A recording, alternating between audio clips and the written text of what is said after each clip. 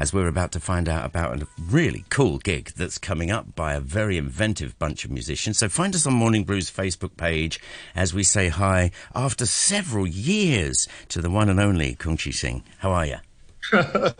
I'm good, Phil. Nice to meet you again. I'm talking seriously several years. You've done so much stuff.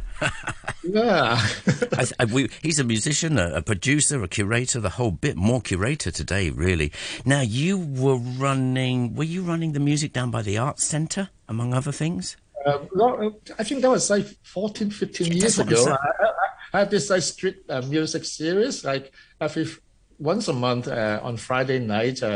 I did this outdoor concert, which outside the Hong Kong Arts Centre, and have done it for 8 years. So I have put together over 100 concerts outside. I remember going to those. It was big bands. It was like what you'd call African music, ethno music, world music. Yeah, it was fantastic. Well, one time I did John Cage one time. So you just sat there in silence. Well, the one with trail radio. The other piece. Yeah, everybody always says it's the silent piece, but this is really pinpointing what you've done in Hong Kong. You really like to do just adventurous stuff musically, don't you? Yeah, I guess had to do with my background as a composer, yes, or as a frustrated composer. Well, they all are. Yeah. Well, give us a clue. Some of the things we're talking about. Yeah, because for me, it's like. I think at a certain point in my life, I decide there are two things about music. Music is more than music. Yeah. Meaning it's a type of artistic expression that can go beyond what you hear. And then the other thing I realized was like one shouldn't get stuck with one style, one genre. Good advice. One aesthetic.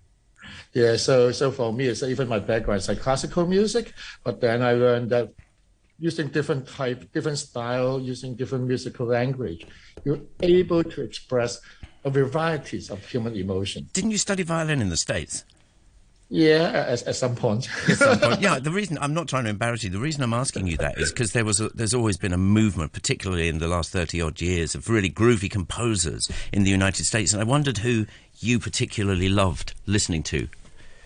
Well, the thing is, like I said, it's like I was like I grew up with classical music, and then when I went to the States to study classical music at the age of 17, my main goal was like to be a composer, to be like Beethoven. So that's my childhood dreams. Yeah. And so I was very serious about like 18th, 19th, or early 20th century music.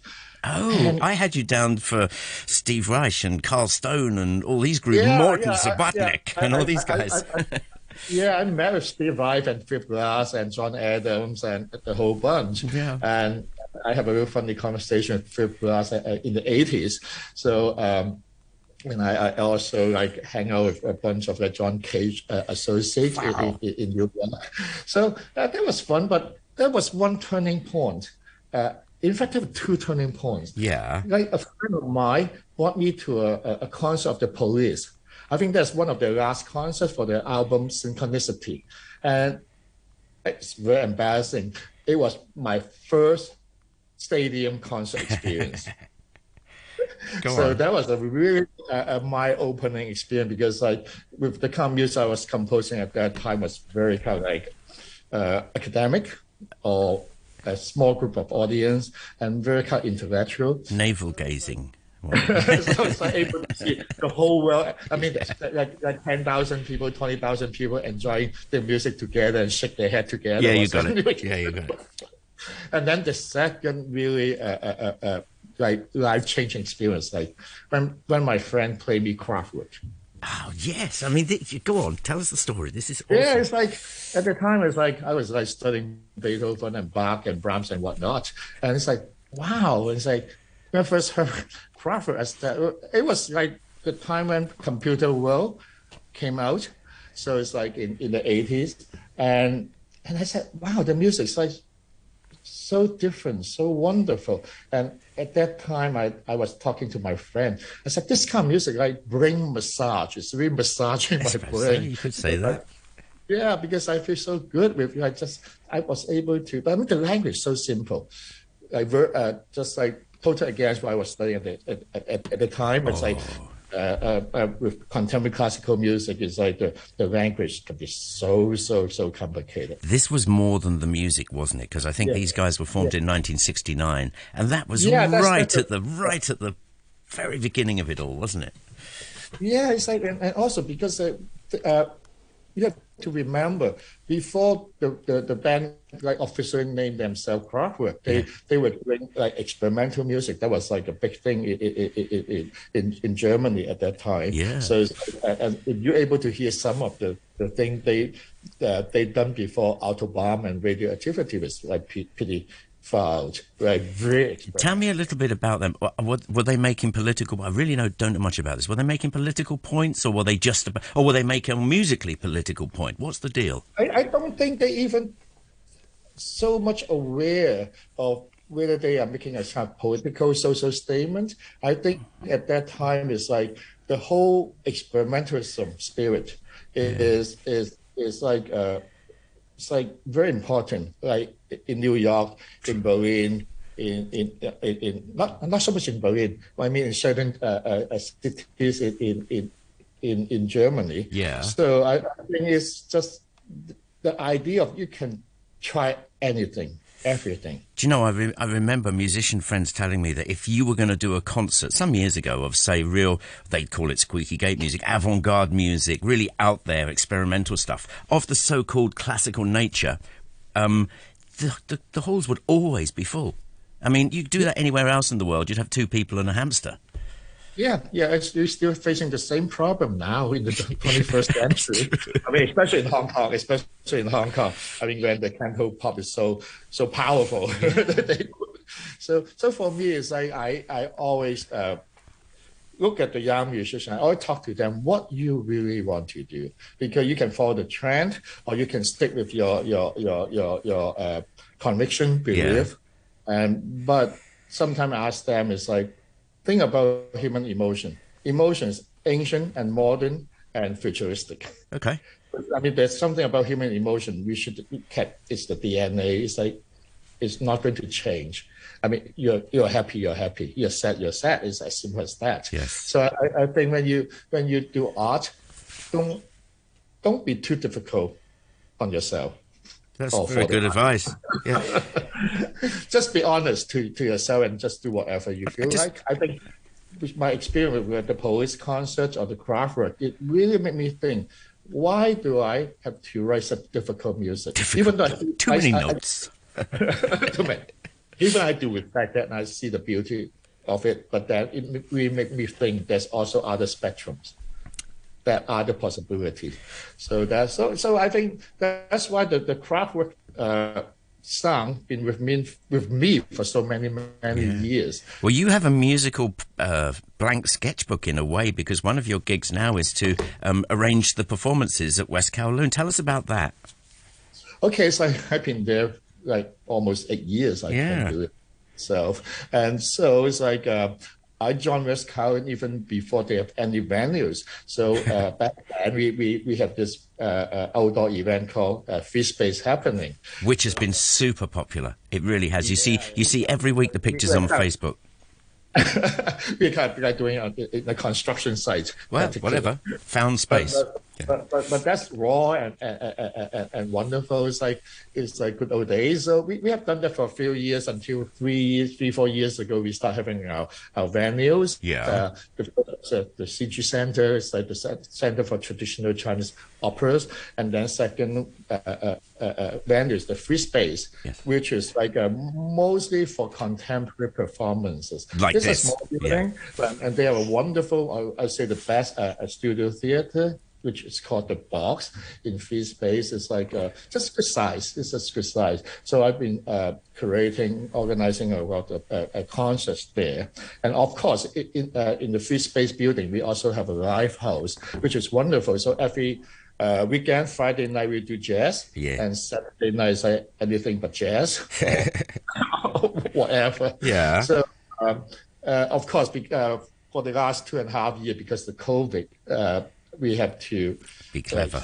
Almost like over 300 days. So it's like it's been a rocky journey, but I think the live house has really established itself as like not only we have the best sound system in that small space, but also we start getting very popular. So musicians love to play there, and then audience love to come. So I mean, even though I heard people complain, oh, West Town is so difficult to get to.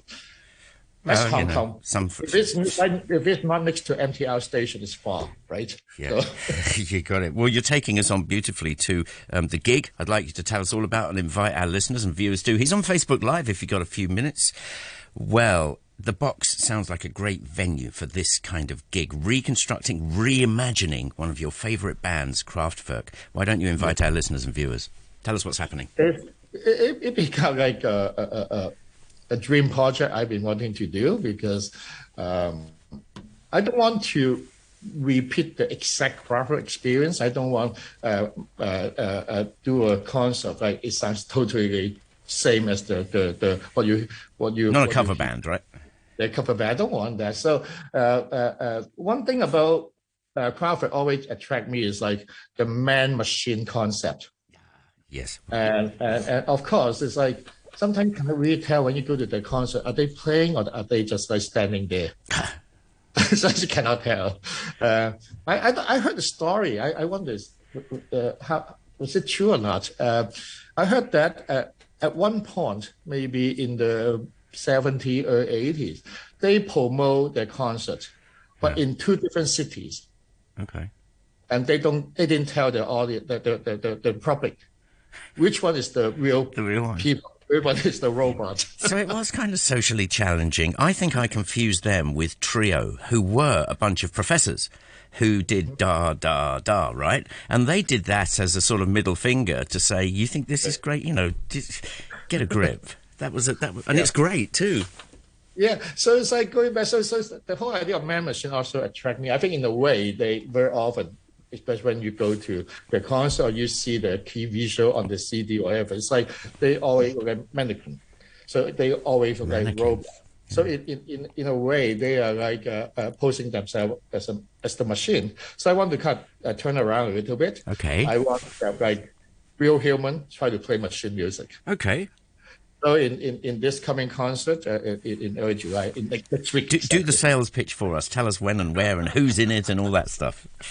Yeah. So in the upcoming concert, it's like I put together a band and I call them Free Space Ensemble. I want to explain a little bit about Free Space Ensemble. Sure. It's a collective I started last year. So my idea is like I don't believe in having a band anymore because like they always fight with each other, and when they get famous, they just like fall apart. You know? Yeah. So I never believe like 4 or 5 people like try to do one thing. Got it. At this time, that never worked.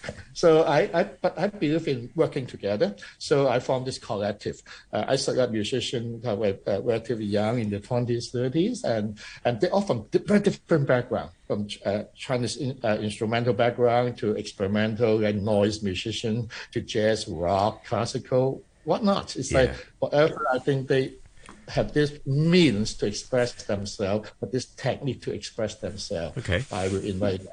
And so right now I have a collective of 30 to 40 young musicians. Great. And every year I do this like a project. And like in the beginning, sometimes I do it smaller and then take 1 year to make it bigger, develop it further. Yeah. But in this one, it's like we didn't have a trial. We just like decided to just go ahead to do a concert. And I invited Kwok. He's a drummer with a strong jazz background, but he doesn't want to be called jazz musicians. He feels that like jazz maybe his like upbringing or maybe the backbone of all his techniques, but he's interested in all kind of music. Okay. Especially EDM, like electric dance music. And Kraftwerk is really the forefather, the granddad of EDM. Indeed. So I think he'll be a good choice. So I invited him and we talk, and each of us come up with this like wish list. I want those songs, and he said he wants those songs. So at the end, we kind of like compromise each other, and we selected 11 songs. Okay. And it's a range from the first album that made them famous, the Autobomb Radioactivity, and all the way the Tour de France, which was like composed in 2003. Even though we also include a piece called Planet of Visions, not a really famous Kraftwerk tune, but it's a tune that Blue really like. So I said, sure. And that piece was recorded and released in 2005. So it's 2 years after Tour de France. But that piece, in fact, was based on material from, I think, World Expo in 2000. Yeah. So in a way, it doesn't really matter. So we have said that piece that's pretty much covered the whole period of time. How do you think Kraftwerk changed from the really early days until the 2000s? Is there anything you could say that really stands out? I think, for example, let's say radioactivity. Okay. When it came out in 1974, you asked the question whether it's against or pro nuclear power. That's a very interesting question, right? Because in a way, they were very fascinated with all the technology, with all the new invention.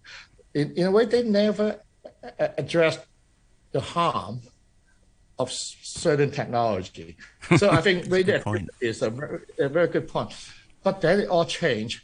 Like when Japan had this big earthquake, and the nuclear crisis. So a famous Japanese composer, Michio Sakamoto, had organized this anti-nuclear concert in Tokyo. And he invited Kraftwerk. And at that point, his position was clear. They are definitely anti-nuclear. That was amazing. So they changed their lyrics a little bit as well. Yeah. So I think when they were young, they were just really playful. They just like their arms were open. Whatever new thing they would embrace, they would accept. It's only 30 years later that people start saying things like, "Oh, they were formative. They were the godfathers. This, that, and the other." At the time, they were just having fun and making music, weren't they? Yes, it's time that does this. Yeah. Tell me a little bit more about the other kinds of instrumentation you have. I think you said you got 11 guys or something. Yeah, so together for this concert, we had 6 musicians. Blue on drums, and he's also arranged all the pieces. But most of them, I would say, like 9 of 11, follows very strictly with the original Kraftwerk composition. So structure. It's not totally reconstructing, all right? Gotcha. No, not response, but we create a holes within the piece, allow some kind of improvisations. So that's the more human aspect of it. Do you know what? I think it's probably better if you give our listeners and viewers some website or social media just to go and see the whole thing, or West Kowloon's. Give us those. Yeah, just go to West Kowloon Free Space. You see the upcoming events, and you find out about the Kraftwerk concert, and then there'll be more information and about the musicians, about the whole idea. Well, this has been wonderful, and it's fascinating talking to you for after all these years, and also that you're such a massive fan of this robot pop, of this movement in Germany. Dusseldorf, 1969. That must have been a scene in itself, right? Yep. I think that's like the heydays of all the avant-garde experimentalists. I'm going to let you go there, Chi-shing. It's been an absolute pleasure talking to you. Free Space, you can find it all online at West Kowloon and go and see their concert. Bye-bye for now. We'll do it again soon. Thank you.